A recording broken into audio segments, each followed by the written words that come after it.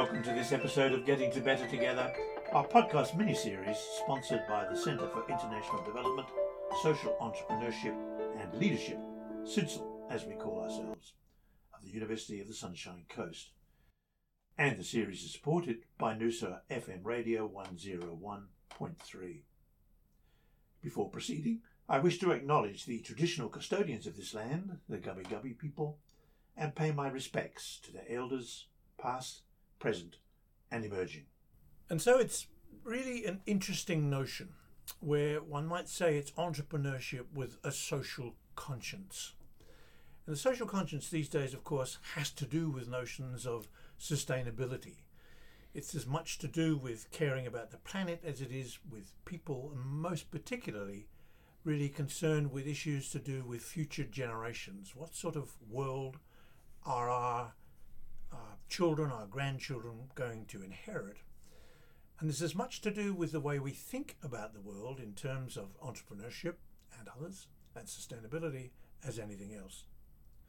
And so this morning it's a great delight for me to welcome Robert Sinnerton, who is a perfect example to me of a social entrepreneur who didn't necessarily start that way, but now is. And I'd love to start out our conversation, Robert, by asking you precisely what it is you're doing currently within what you would regard as social entrepreneurship in a context of sustainability. Thanks for that, Richard. I like to think that what you just said, I'm a perfect example of someone stumbling into finding his way with social entrepreneurship. Mm-hmm. And finding his son's social conscience while you pursue careers in the middle of your life and the opportunities to build and develop your family and all of the things that come with that. I recently joined a company called Allied Pickfords. Mm-hmm. It was my good friend David Richardson, who talks with the same accent that I do, and he invited me to join his business. We're a company that relocates businesses around Brisbane.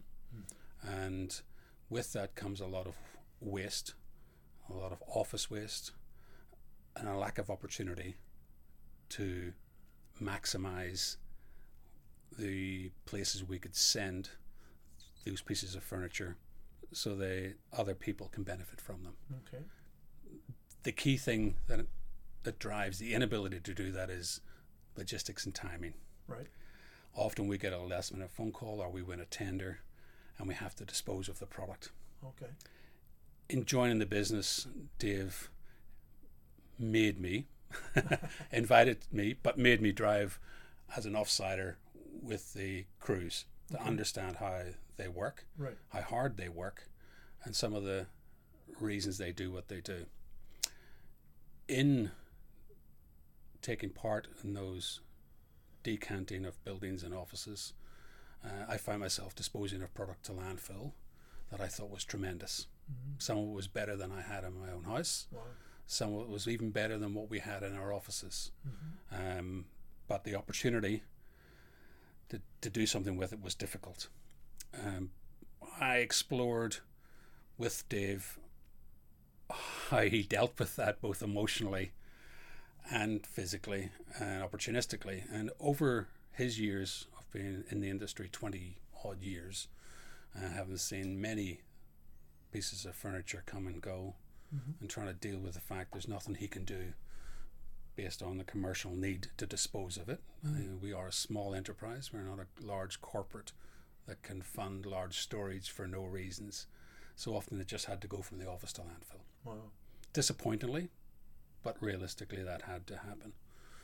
On doing that and having the conversation with Dave, he had already delivered some items occasionally to schools that he knew, mm-hmm, Springwood being one.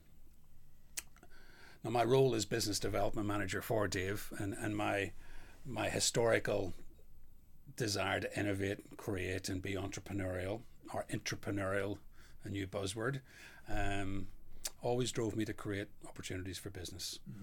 Mm-hmm. I saw a lot of the waste being an opportunity to give to schools, as much through Dave's initial spot opportunities. Mm-hmm. I tried to develop a structure around that.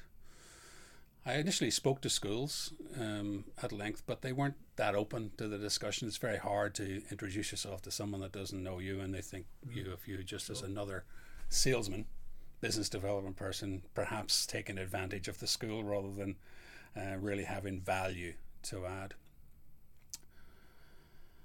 I lived in a block of units, and a neighbour was a lady called Lee Callum, and Lee was just retiring from her career in government, and she had previously been a principal in a number of schools.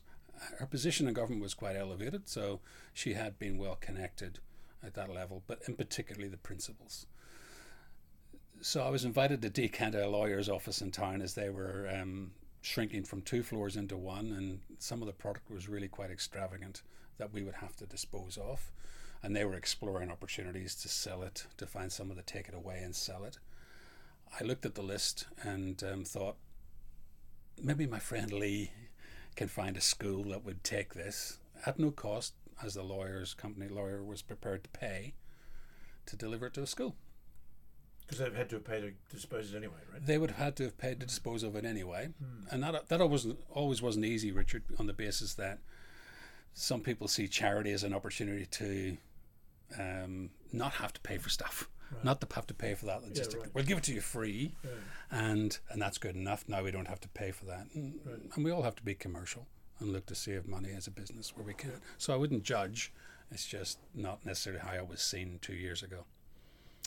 So Lee came back to me after a week or so, seeing the list that I'd thrown onto her garage door, and phoned me and said, yeah, look, I know Marshall's Road State School, the business manager, Pip, is probably going to give you a call.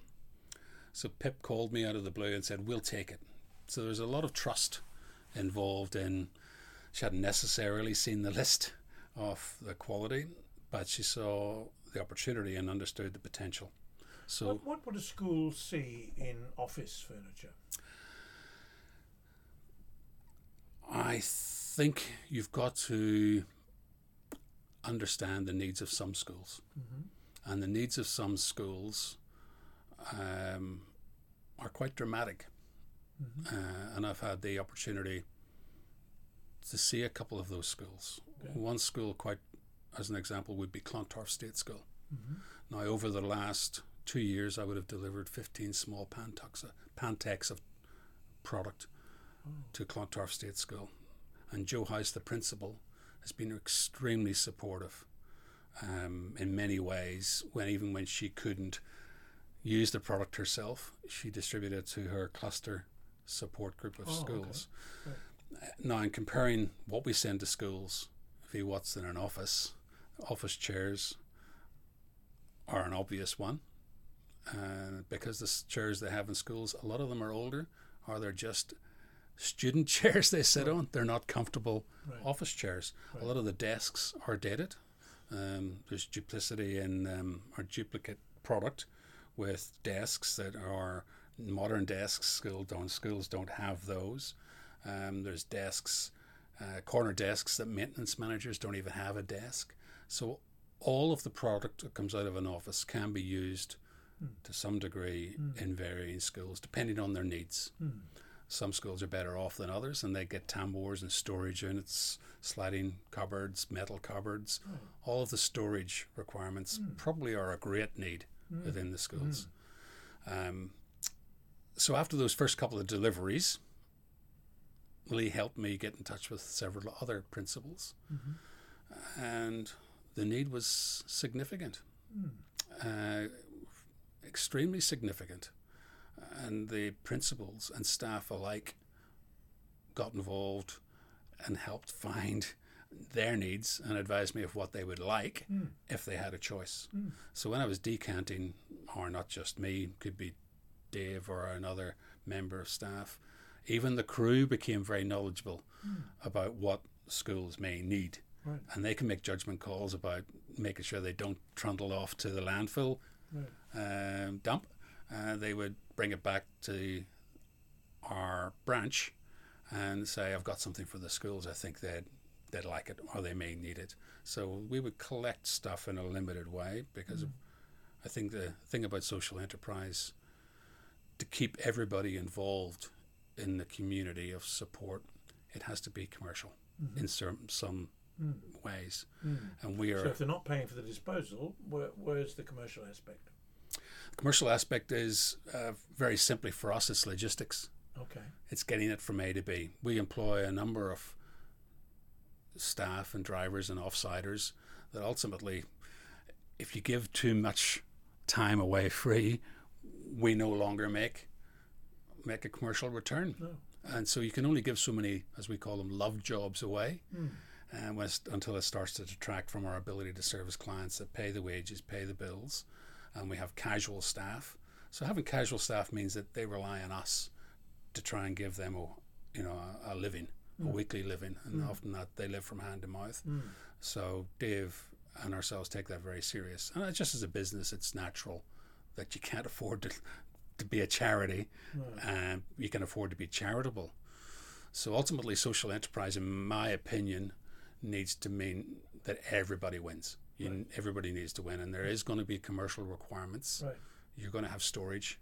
You just can't, and somebody has to pay money for a lease. Right. So, and someone has to pay for the trucks to be in the road, and then there's the dump fees, and then comes the sustainability challenge of items going into dump, create a sustainability issue. And when you dump something, take it out of circulation, somebody has to make another one to replace it. Yeah. So if you extend the life of the asset and you avoid the dump, and even if the lesser well off gets something that's better than what they had, and the wealthier within the community buy new, you're producing less within the supply chain, which means your CO2 emissions are reduced dramatically. Yeah. So while the social enterprise plays a significant part in creating a circular economy, the byproduct of that is you get a very sustainable community. I'm hoping I'm answering your question. I'm just trying to picture the notion of, the traditional idea of a removalist is to move stuff from point A to point B, where point A is just simply moving to point B. But in your case, it's actually disposalist as well as removalist, right? And you have issues to do with storage and logistics, and also then, as you're saying, someone has to pay. And if your business was simply a disposalist, it's hard to see how one would make an income doing that. Well, as a disposalist, we like to think we're not just a disposalist. We do move product from A to B. That is our primary function. Right. Secondary function, if no one needs the product that we're removing from an office, and ideally it's reached its end of life as that of an asset, then it needs to be disposed of. Right. That's a byproduct of what we do. No, it's not our core business, but in reality, we're decanting offices of old product as they're buying new, or they're moving into a new fit out and they're leaving the old fit out behind. So that creates different challenges. So disposing of product is a byproduct of our core business, which is logistics, moving stuff from A to B. Keeping it cost effective to create a social enterprise is the challenge, because we can't create a warehouse of free storage. No. We can't move stuff every day for free to a school. So we have to find a way of making sure that the donator identifies the value that they're going to be paying for this anyway. Their social conscience should lead them to believe not only is it good that they've found an alternative outlet that's good for a school, that's good for the environment and good for the students and teachers alike. I actually feel I'd like to see them now attach a value to that as well. Sure. Not just pay to get it there, which they would be paying anyway. That if we could create a warehouse where there was a subsequent income or supported income that allowed us to store items and send them when the school is ready to receive, that's an evolutionary challenge. It's actually a challenge of where we're at this point, Richard. Right. I have meetings with DESBIT, Department of Education, I think Sustainability and Training, and TAFE Queensland, and they have provided me with an available space, which I call a cross-docking facility, staging facility. I can't call it a warehouse facility because then it turns into some long-term thinking. Right. So it's keeping the mindset Yeah. focused on this is short-term redistribution. It means that we can collect more product, that otherwise if we don't have space to hold it and the school hasn't got, can't make a decision in 24 hours to take it, I've got somewhere else to put it other than saying they can't take it. It's great product. I can't find a home in 2 days. It's going to have to go where we don't like to talk about, which is landfill. There's no reason why we can't talk about it. That's just an emotional response from me to avoid talking about dumping stuff, particularly unnecessarily if I had a home. Presumably you started out with some sense in this business, some sense of social consciousness and a conscience.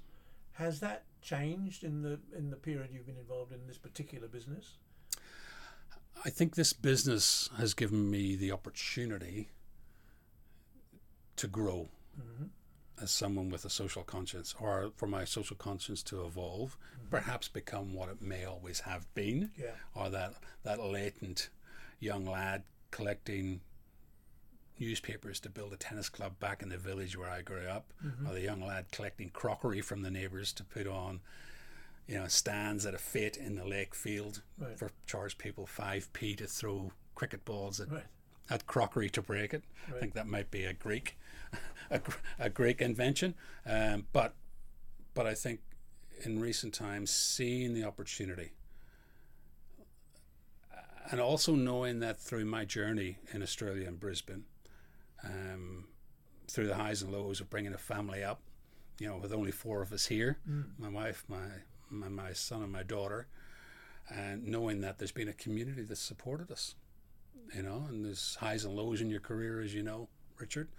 You may not know personally, but for me, I've had my highs and my lows, and I found a community in Brisbane and Queensland that has reached back and helped me and my family in different ways, and I appreciate that. So with joining David in Allied Pickfords and seeing this opportunity perhaps to reach back and help, not necessarily those that have helped me, but help different people in a way that I could, that's become really gratifying. And I can tell you that when I went to Clontarf on several occasions, because I'm not always there when we do deliveries, the business manager on occasion was close to tears. And I do remember her statement, the old girl is starting to look like a school again, which I thought was wonderful. And it will stick with me. And it's those comments and those moments in time where you realize that you're genuinely making a difference to someone's life, and young people.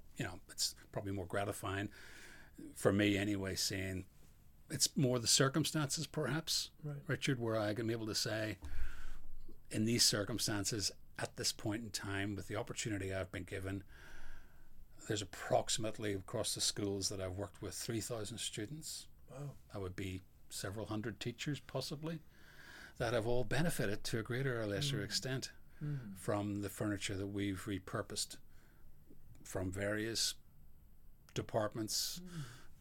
UQ, for example, has been a great donator in recent times as they've jumped on board and identified themselves. Well, they do identify as being one of the best universities in Australia from a sustainability and environmental progressive point of view. The circular economy and social enterprise, that in a very small way, they're like all universities, they're big machines and big communities, but I think they're now feeling themselves that what they've been able to achieve through furniture that's dated, that's sitting in various parts of the university waiting for another home within the university, it is best repurposed into somewhere of greater need. So I find great gratification from an entrepreneurship perspective, from feeling that I've been able to pull these pieces together in a greater sense within the journey of 2 years, that someone like the University of Queensland has now participated quite dramatically in recent times. And one of the charities, our not-for-profit foundations, it was brought to me by Lee Callum, my cohort in the foundation of trying to find homes and help people's help people improve their lives, was busy schools. Now, busy schools is an interesting system I hadn't heard of, or an interesting education program I hadn't understood or heard of, but it's not for profit. It's for year 10, 11, 12s that have lost their way in the education system. So these kids are struggling. They need a bit of extra TLC. They need a little bit of extra support within getting them back into the community, giving them the skills and education, whatever level that might be at, so they can have careers and jobs as nurses or tradesmen, cabinet makers, or whatever it might be. UQ in particular has given, busy schools were opening a new campus in the CBD, 410 Ann Street, and at the time I communicated with them, I was just starting to a couple of larger decanting buildings and lecture rooms in UQ, and what I found was that UQ went the extra mile. The volume of product that they donated through myself to busy schools probably fitted out that campus by about 60 to 70%, and the quality was better than they could afford to buy with their not-for-profit. And then going back to your early statement, what do I get out of this? Well, when I went in to take pictures to send to UQ and say, look how great this looks, look what you've done. All the principals were sitting in. They'd come from Cairns and Gold Coast and Shaler Park, wherever they had their campuses, about half a dozen. They were sitting on office chairs that had been repurposed from a renovation at UQ, that they would have otherwise been sitting on plastic chairs, and these chairs were better than they would ever have got. The students are sitting on better chairs than they would ever have got. There was lecture desks that were maybe 10 or 15 years old in great condition that looked brilliant as they set out through the busy school structure. So I think, in the whole of education vision, which is rather grand, the wealthier end of the community is really starting to help out the not so I was going to ask you about that. Have you seen, even though you've been sort of a relatively short time in this part anyway, this part of the business, have you seen a sort of increase in people sort of saying, well, I don't really want to throw that out. Is there something else I can do? I mean, I know that as an individual, when I think about things as we progress through with children and grandchildren, let's say things like bicycles and all those sorts of things, saying, well, I don't really want to throw that away. Is there an increase in that, do you think? I can speak from the visibility that I've had within the community that I've worked with, and mostly that's education and health. Right. And there's a lot of well-intended actions that people don't want to throw stuff out. Right. So they end up collecting. Yeah. They don't have an outlet. No. They don't understand how to get it from there to a better environment, so they sit and they wait and they think, one day I'll use that, like we all would do with if we move house to a smaller house, we sit on the stuff that we can't throw away because one day I might give it to someone or I might use it. The reality is often we end up throwing it out 6 years later anyway, because we haven't found that outlet, even though in today's environment there's Gumtree, Facebook, there's a lot of commercial, ad hoc ways of moving stuff on. In the bigger end of town, where there's larger amounts of product, I have seen people holding on to stuff, but they don't know how to get it from there to somewhere that is a greater need. Right. Part of the journey in the education process is encouraging those bodies, those individuals, and those corporate entities to say, don't hold on to it. You may probably need it in a year's time, but you're taking up space, and someone else might need that today.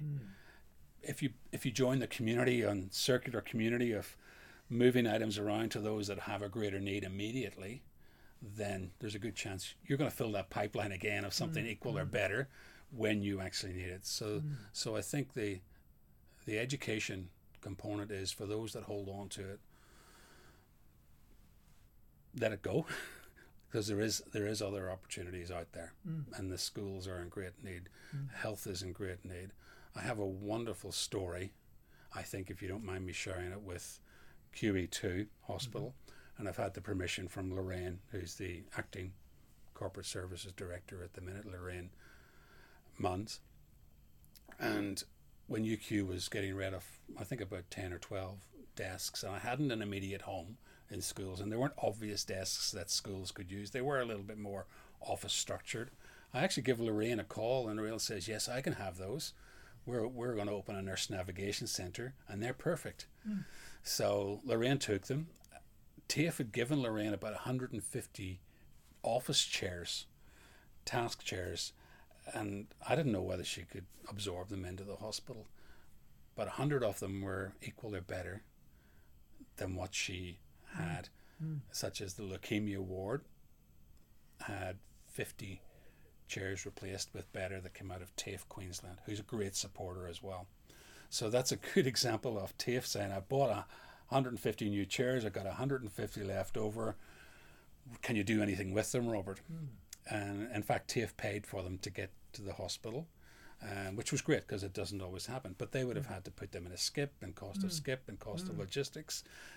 People don't often equate the cost of disposal is more than sometimes just repurposing it to someone in greater need. So Lorraine's been a great supporter, and QE2 has benefited from moving stuff into the hospital, and of course UQ has been a supporter there. But a great little story is Lorraine's niece became the captain of Tin Can Bay State High School, I think, and she asked me, have you got any lockers? Because she's made a pledge as the new captain to get lockers for the girls, so they could have secure lockers when going to school. They didn't have any lockers. And I said, leave it with me. And just coincidentally, I found a small set of old tin lockers, not great. Most of them had keys, that were being disposed of by UQ. And the opportunity there was that I asked UQ, could I give them to Lorraine to send to Tin Can Bay, or we can deliver them for her? And we did. And Lorraine was chuffed. The young girl got to give the school girls lockers that they'd never ever had, and they were only old tin lockers. They would have ended up in landfill. That's win-win. What a wonderful, lovely little story to end the whole notion of social entrepreneurship, of concern for society, using commercial principles. And it's been a delight talking to you. Thank you so much for coming in. Thanks very much, Richard. I hope if this doesn't end up on the cutting room floor, there's an opportunity for others to help in their way. It doesn't have to be me. Wonderful. Thank you so much. And thank you all for listening, and I look forward to the next episode when we meet again. Until then, good night.